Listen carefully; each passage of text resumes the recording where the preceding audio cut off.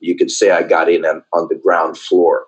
Now, subsequently, it's gone in many different directions, and there's many different resources, and I've trained with, many different masters and developed my own mastery, my own approach. But we're going back, 17 years, what it was like when it first started.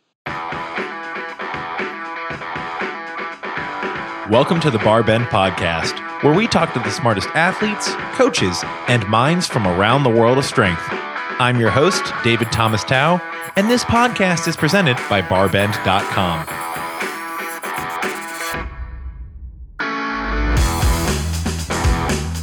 Steve Cotter didn't invent kettlebells, but he's one of the main reasons they're so popular today. The founder of the International Kettlebell and Fitness Federation, or IKFF for short, Steve is a martial artist by training, and he was one of the first Americans to bring kettlebell training to the masses. If you've ever swung a kettlebell in a hotel gym or a Globo gym, chances are you have Steve to thank, at least in part. Since the early 2000s, Steve has given over 600 seminars, talks, and presentations on kettlebell training and kettlebell sport, and he's one of the world's most in-demand speakers on the topic. That's taken him around the globe many, many times over. On this episode of the Bar Bend Podcast, Steve gives us the inside scoop on his introduction to kettlebell training, how it meshed so well with his martial arts background, and what inspired him to spread the gospel of the bell. And while Steve has done a lot to help kettlebell culture go mainstream, he also thinks kettlebells were destined for stardom no matter what. That's a really interesting section of our conversation today. We also dive deep into how your mental state impacts training and physical development. Steve believes feeling more present can help you move better, get stronger, and train longer. And he gives some actionable advice on how we can all get more out of our training, no matter the sport of choice. And just a quick reminder, if you're enjoying the Bar Bend Podcast, make sure to leave a rating and review in your podcast app of choice. This helps us stay on track in bringing you the best content possible week after week. And if there's someone you'd absolutely love to hear on a future Bar Bend Podcast episode, let us know in your podcast review. I personally read each and every review, so your suggestions will be seen.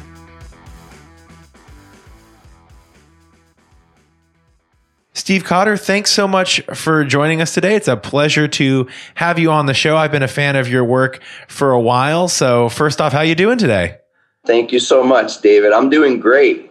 It's a blessing to be alive. So that's definitely a positive outlook to have. Well, for folks who might not be so familiar with your work, and there's a lot of it, and there's been a lot of it over the years, if you wouldn't mind, give us a quick background of your history in sports and maybe how you first came across kettlebell training, which I would argue is certainly what you're best known for today. Yes. Oh, thank you. Well, first and foremost, I'm a martial artist, so everything else is coming through the lens of the martial. And I studied martial arts, started very seriously as a boy when I was 12 years old. Back in 1982, I came out to California. And that was my first, really my first profession as well. I taught martial arts for quite a number of years. At that time, it was Chinese Kung Fu. It was a form of Chinese Kung Fu. So I first came across kettlebells, started seeing promotions for them back in 2001 when they were new to market. And I actually first started using kettlebells in 2002. I was one of the early adapters. When the kettlebell or what I would say is the modern kettlebell phenomenon initiated, I was one of the early adapters. And so as soon as I touched the first kettlebell, I immediately felt this is something, it just related to the martial artist in me, the connection to the ground, the transference of power from the ground upward. And then I went deeper into the kettlebell, and I've stayed with the kettlebell ever since, been teaching, been training, and came back to the martial arts again almost 2 years ago. So now I'm in the Brazilian martial arts with the jiu-jitsu.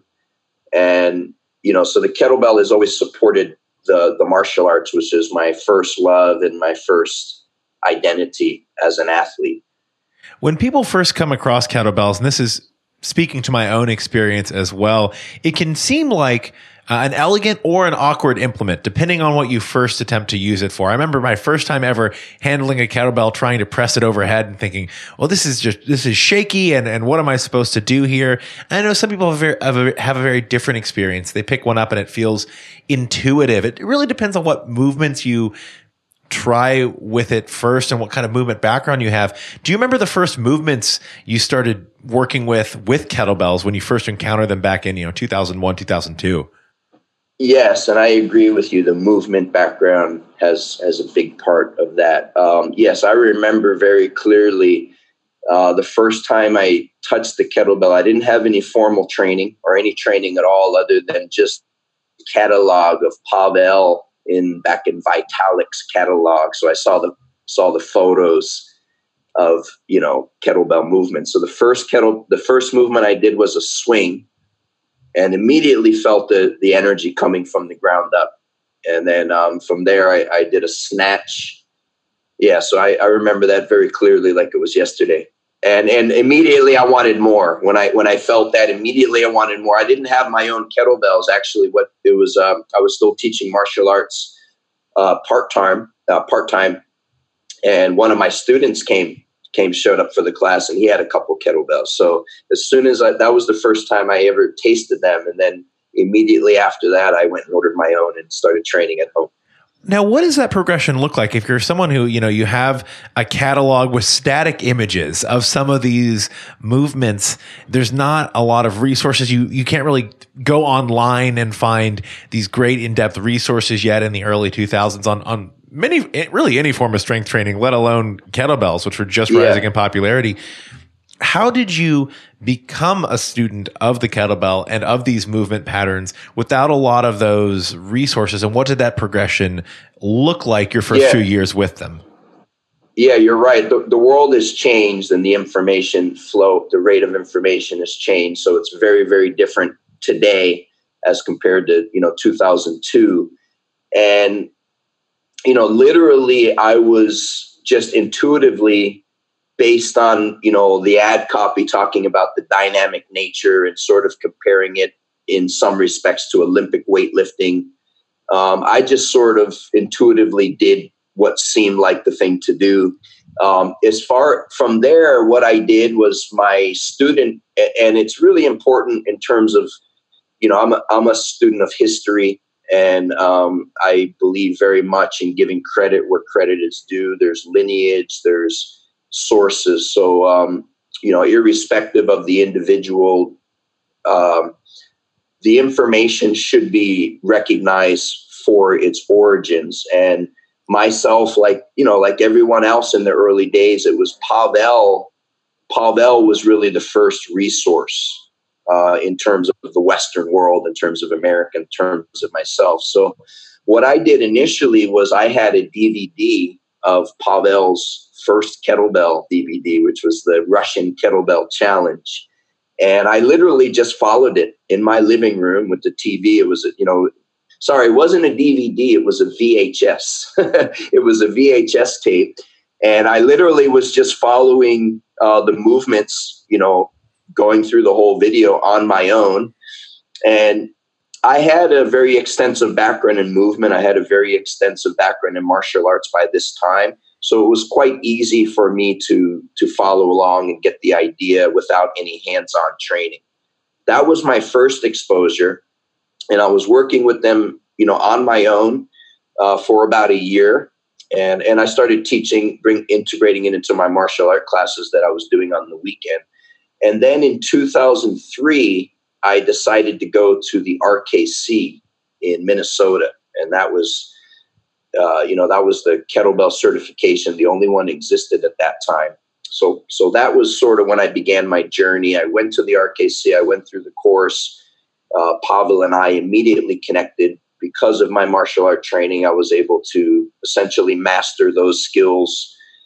And also I had an extensive background in teaching. So I was able to, demonstrate myself as a strong leader as well as a strong practitioner. And being an early adapter, that gave me the possibility to be sort of one of the early pioneers as it was just starting. You could say I got in on the ground floor. Now, subsequently, it's gone in many different directions, and there's many different resources. And I've trained with many different masters and developed my own mastery, my own approach. But we're going back 17 years, what it was like when it first started. Now, speaking of your own approach and your own teaching of mastery with kettlebell and kettlebell sport, the IKFF. How did that come about? And was there a moment when you thought to yourself, well, I need to start an organization to teach my methodology and to really promote my own teachings and the way I'm approaching these implements? Yeah, it was obviously it's a progressive, so there's a series of steps leading to that point.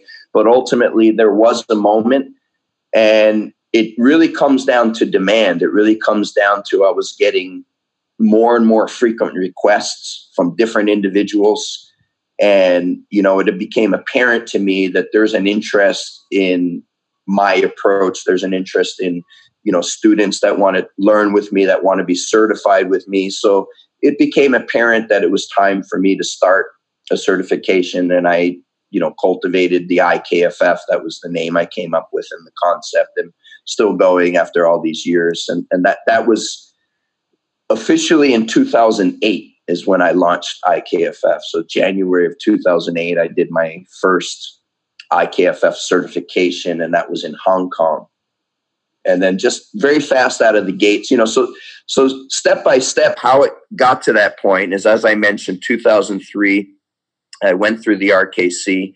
Pavel and I connected. He asked me to come back and be an instructor for his program, what they were calling the senior instructor.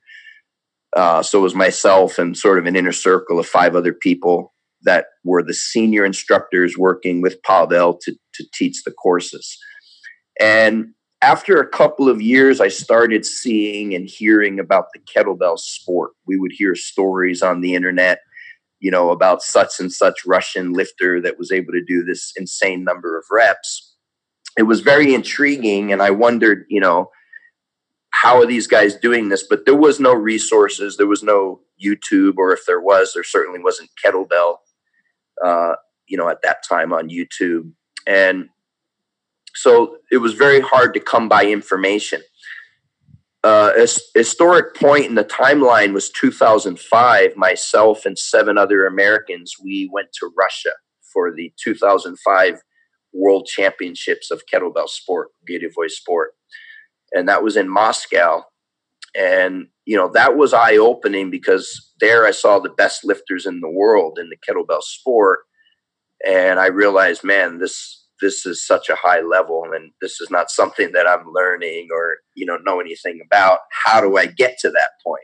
It's the curiosity, like, man, I want to get to that point. And couldn't figure it out at first, because it's like, how are these guys of my same weight doing, twice or 3 times the reps that I'm doing, where in America at this point, I was already establishing myself as one of the strongest lifters, certainly pound for pound. And, so I was already emerging as a leader. So it's kind of like a big fish in a small pond.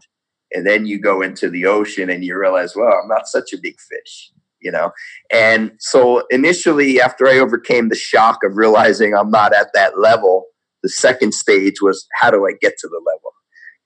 And still there was not a lot of information. So around probably 2006, Valery Fedorenko, he's really, when we look at the history of the modern kettlebell, you have individuals that are significant figures. And, so Pavel certainly being the first as far as creating the market.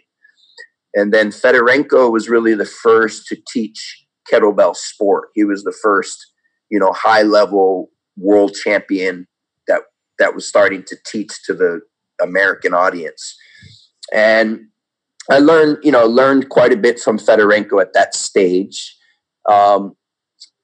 Continued training, continued teaching. I was starting in backtracking a little bit. In 2004, I created my first DVD because there was requests for that. There was interest in that. Pavel was encouraging me, make a DVD.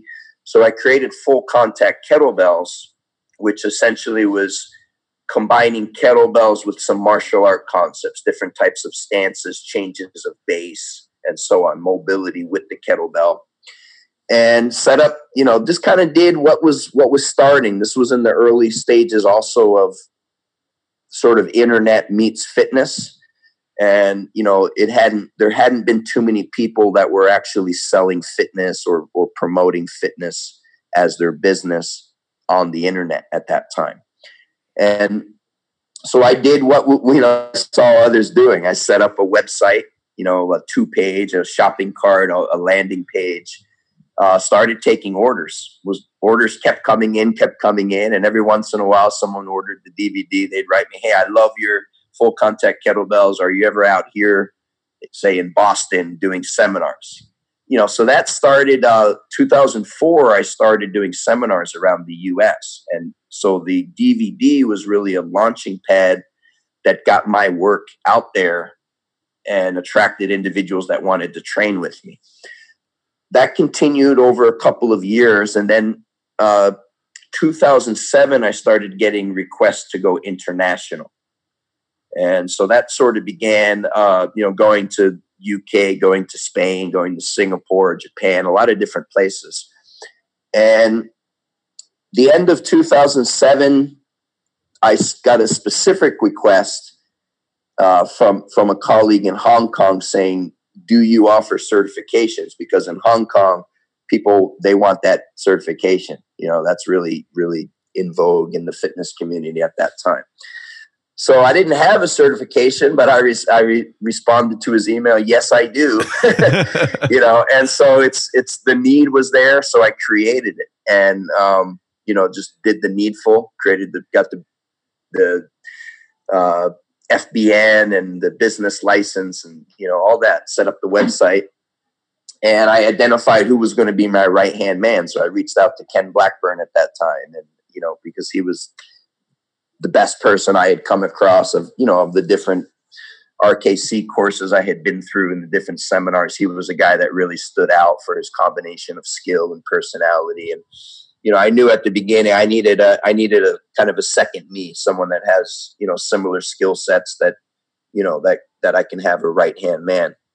And so Ken got on board with me immediately out of the gate. 2008, I went to Hong Kong in January, and then 2009, Ken and I did a course in Chicago, and it was every month 1 or 2, sometimes 3 courses, and it just took off like a rocket ship. And before you know it, I was traveling around the world, and within a decade, teaching more than 60 countries, and bringing kettlebells far and wide. How many courses do you think? Do you keep track of how many courses you've taught thus far? I would have to go through, all my different appointment books, but it would be more than 600 at this point, counting not only certifications, seminars, workshops. And then in addition, I would say probably about 50 different conferences when we talk about, things like IDEA or Perform Better or URSA or, all these various trade shows. So yeah, I would say conservative estimate, at least 600 or more. And between 2007 and 2014, I would say 45 weekends out of the year. I was, traveling. Yeah. So I was literally, living on airplanes for a lot of that. And in the last few years, I've really condensed it. My focus is on more specific areas, and I'm not just literally flying from here to there like I was. You get to have a bit of a home life now relative to what you had for a while. Yeah, a lot more stability, and life changes, our priorities change, our focus changes, and our values can also change. So it's still something that I love, but it's no longer the goal to travel and go around the world now that I've done so, many times over. So you were an early pioneer, especially in the Western world, on spreading the philosophy, the training methodology around kettlebells, kettlebell training, adding your own twist, perspective, and experience. What are some other factors that you think have been important in the growth and popularity of kettlebells in the Western world? Because even 10 years ago, I remember going into weightlifting gyms a decade ago and maybe seeing, one or two kettlebells, but only in specialty gyms. And those tended to be gyms that were run by former Russian weightlifters who had maybe immigrated to the US and were familiar with kettlebells. Now, you go into any gym, you go into any big box gym in the United States, and you're very likely to find a kettlebell set. We have 2 kettlebell sets here in the Barbend office. What factors beyond yourself, the work you've done, and the work that people like Pavel have done have factored into that growth in the Western world? Yeah, that's a great question. It's definitely multiple. Certainly personality can drive for a period of time, but I don't put it too much on the personality, whether it's Pavel, myself, or anyone else. Those are certainly contributing factors at certain stages. However, it's the utility of the tool itself and its inherent value that it offers to the user. That is the primary factor. So it's easy to let the ego or the personality say, oh yeah, it was because of me, but in reality, the kettlebell would be successful even if you take the players out. In my opinion, simply because of its efficacy and its utility. So at the end of it, results rule. And that's the most important factor, is those who take the time to learn it and use it do get tangible benefits, increases in their fitness and so on. Certainly another factor is the larger, what I would call the fitness industry. And they were lagging behind, and they're still lagging behind. But in terms of the recognition and awareness by the fitness industry that, hey, kettlebells are here to stay. They're not just a passing fad. So we better get on board. We better start programming. We better start selling. So nowadays, it's, you go into Dick's Sporting Goods, you go into Target, you can buy a kettlebell. So those are factors. Now, I'm not speaking about the quality right now. I'm just speaking about the popularity, because they're 2 very different things. But certainly it needs to be recognized that CrossFit has been one of the major driving factors in terms of just the sheer volume of CrossFit gyms, and the fact that CrossFit community, they like to work hard, they like to train. And if you like to work hard and you like to train, then you like kettlebells.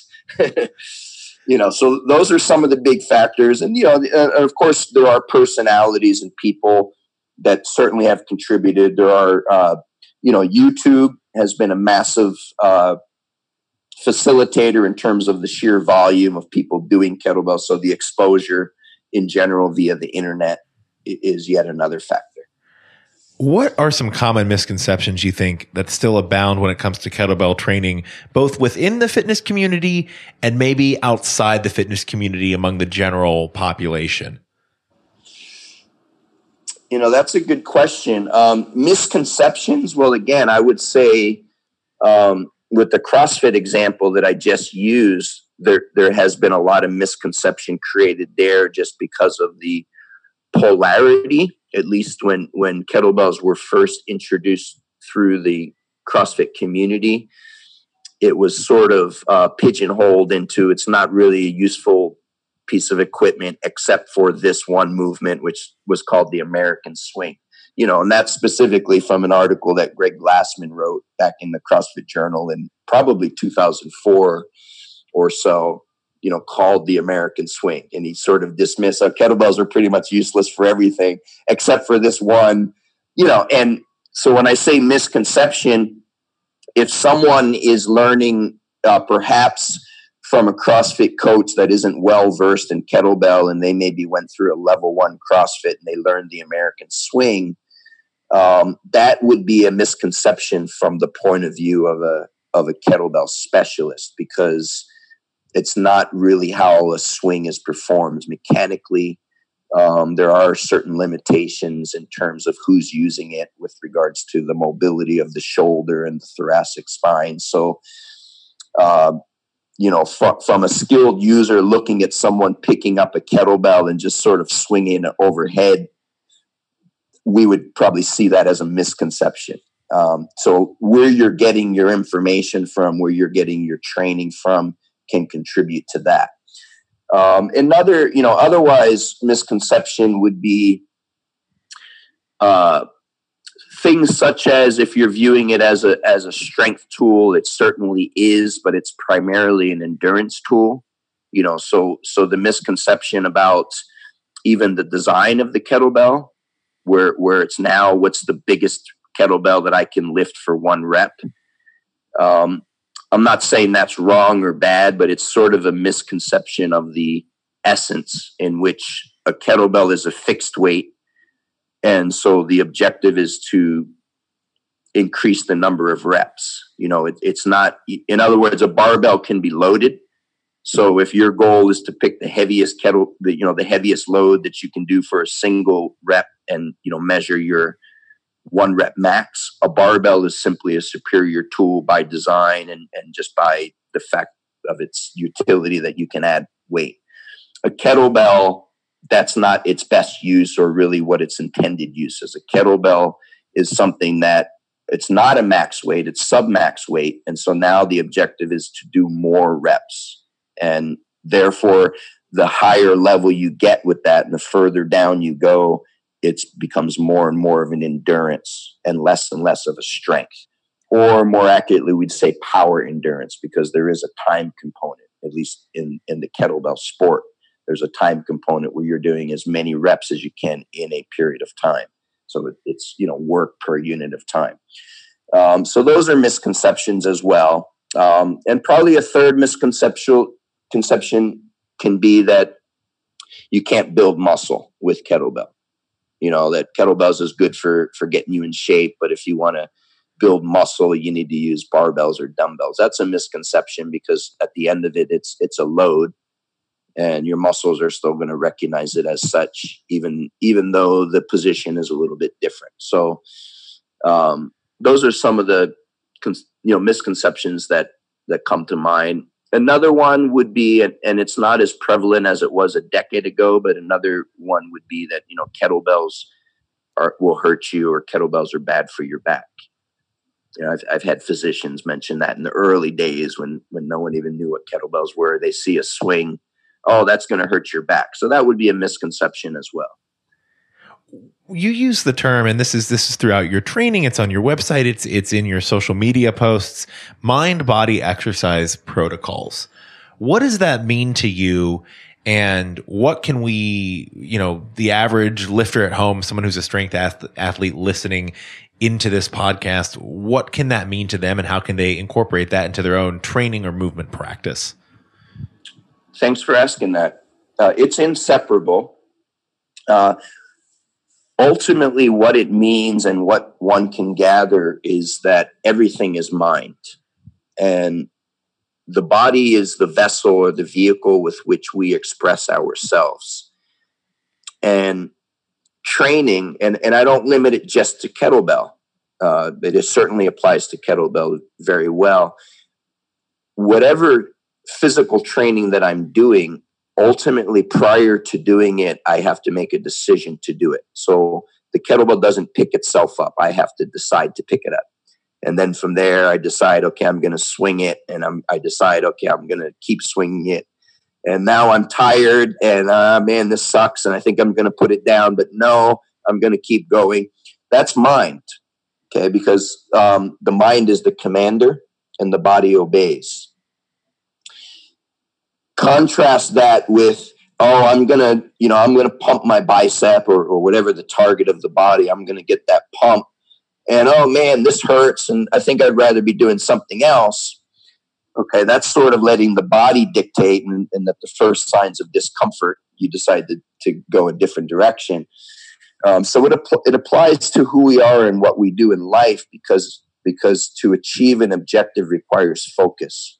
It requires a dedication and a firm decision that, this is what I'm going to do. And so you have to work for it in order to achieve it. As time goes on, it becomes more and more about the mind and less about the body. And, ultimately, you're cultivating your focus, you're strengthening your focus as you're strengthening the body. Another way to look at this is integration. And by that, I mean, if you go into the big box gyms, and it still happens today, but certainly, if we go back 20 years ago, before there was kettlebells and before there was, CrossFit and sort of the modern conception of what we have for functional training now, that didn't exist 2 decades ago. And, mostly the gyms were usually the big box gyms, the 24-hour fitness, the Bally, things like that. And it was sort of a bodybuilding sort of culture, if not culture, that was the model that people were looking towards. They were looking in the muscle magazines for information, and okay, yeah, I need to be like Arnold, and that means fitness. So at that time, you would see a lot of people, for example, standing on the treadmill, watching the TV or reading the newspaper, or sitting on an elliptical trainer or a stationary bike, reading a magazine. So that's a perfect illustration of the inverse of mind-body. That's essentially your body is working, but your mind is somewhere completely different. There's no focus. It's almost like you're just burning calories, but there's no mindfulness. There's no thoughtfulness to what you're actually doing. And so that would be a distinction. And with what I do, not just with kettlebell, with everything, with martial art, with movement, with as much with day-to-day living, presence of mind, is to do everything with intention. And so there's a clear vision of what you're intending to do, what you're setting out to do. And when you apply that to the physical training, it's the integration of the movement with the focus, and you have to include the breathing. So mind, body, and breath, really, because the breath is the median which enables the harmony between the mind and the body. So the breath, it's the focus of the mind on the breath and the synchronicity of the breath with the movement that creates the flow. And when we're in flow, we're on top of the wave. We're riding the wave, and that's the objective. So you mentioned, at the beginning of the conversation about, the movements can be kind of very fluid and sort of natural and intuitive, or they can be sort of clunky and sort of uncoordinated, or, in so many words, you were describing that.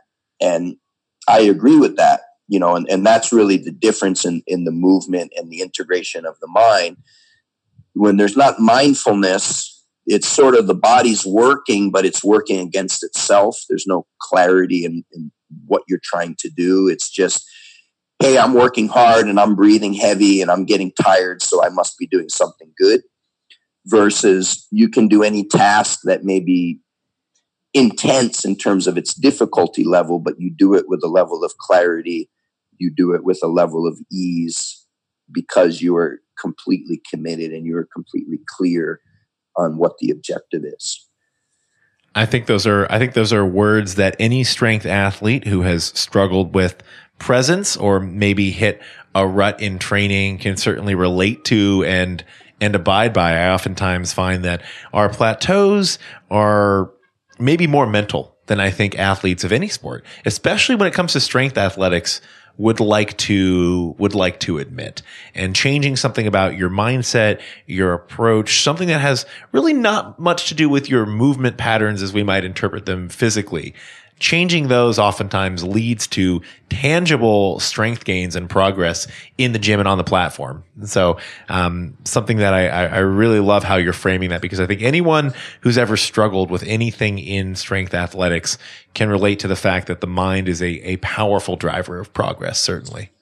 Yes, absolutely. And where I don't want to say differentiate, but where I go deeper than simply a platitude of saying mind body is everything we're talking about with regards to training. And so the level beyond that is, how can I take these lessons? How can I take this focus and this integration that I am very comfortable with in the training world, in the physical, and how can I start to apply these principles to other facets of my life? So, I'm great in the gym, or I'm great at kettlebells, but I have an area of my life that is sort of out of balance, or, not doing well. So how can I apply these same principles into other facets of life to effectively make a more holistic, well-rounded individual? And that's where the training is most valuable. It's not just about, I can bench press the most weight, or I have the biggest bicep. And, the reason I understand this is because the one constant that we are all subjected to is aging. And at some point in time, we recognize that the physical body that this Steve Cotter guy, and how I identify the physical body that I operate in, and the physical body that you operate in, and everyone else for that matter, it gets older. And, so the physical body can get injured. The physical body can get sick. The physical body can break. The physical body will age. And at some point in time, the physical body will no longer. It'll return back into the earth again. So if your entire training paradigm is just based upon the physical and the muscle, you will never achieve the ultimate objective. You will always reach a plateau with which you will never surpass.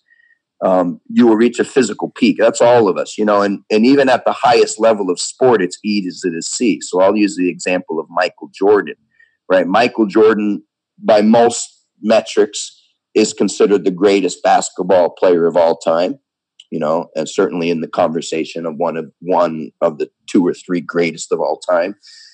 But Michael Jordan isn't Michael Jordan anymore. Like, Michael Jordan couldn't sustain that, and he had to stop playing because he was no longer the greatest, right? So the point being is, even if you're the strongest, you're not going to be the strongest forever if that's how you're measuring strength. There's going to be someone that surpasses you, someone younger, someone healthier, someone faster, someone bigger.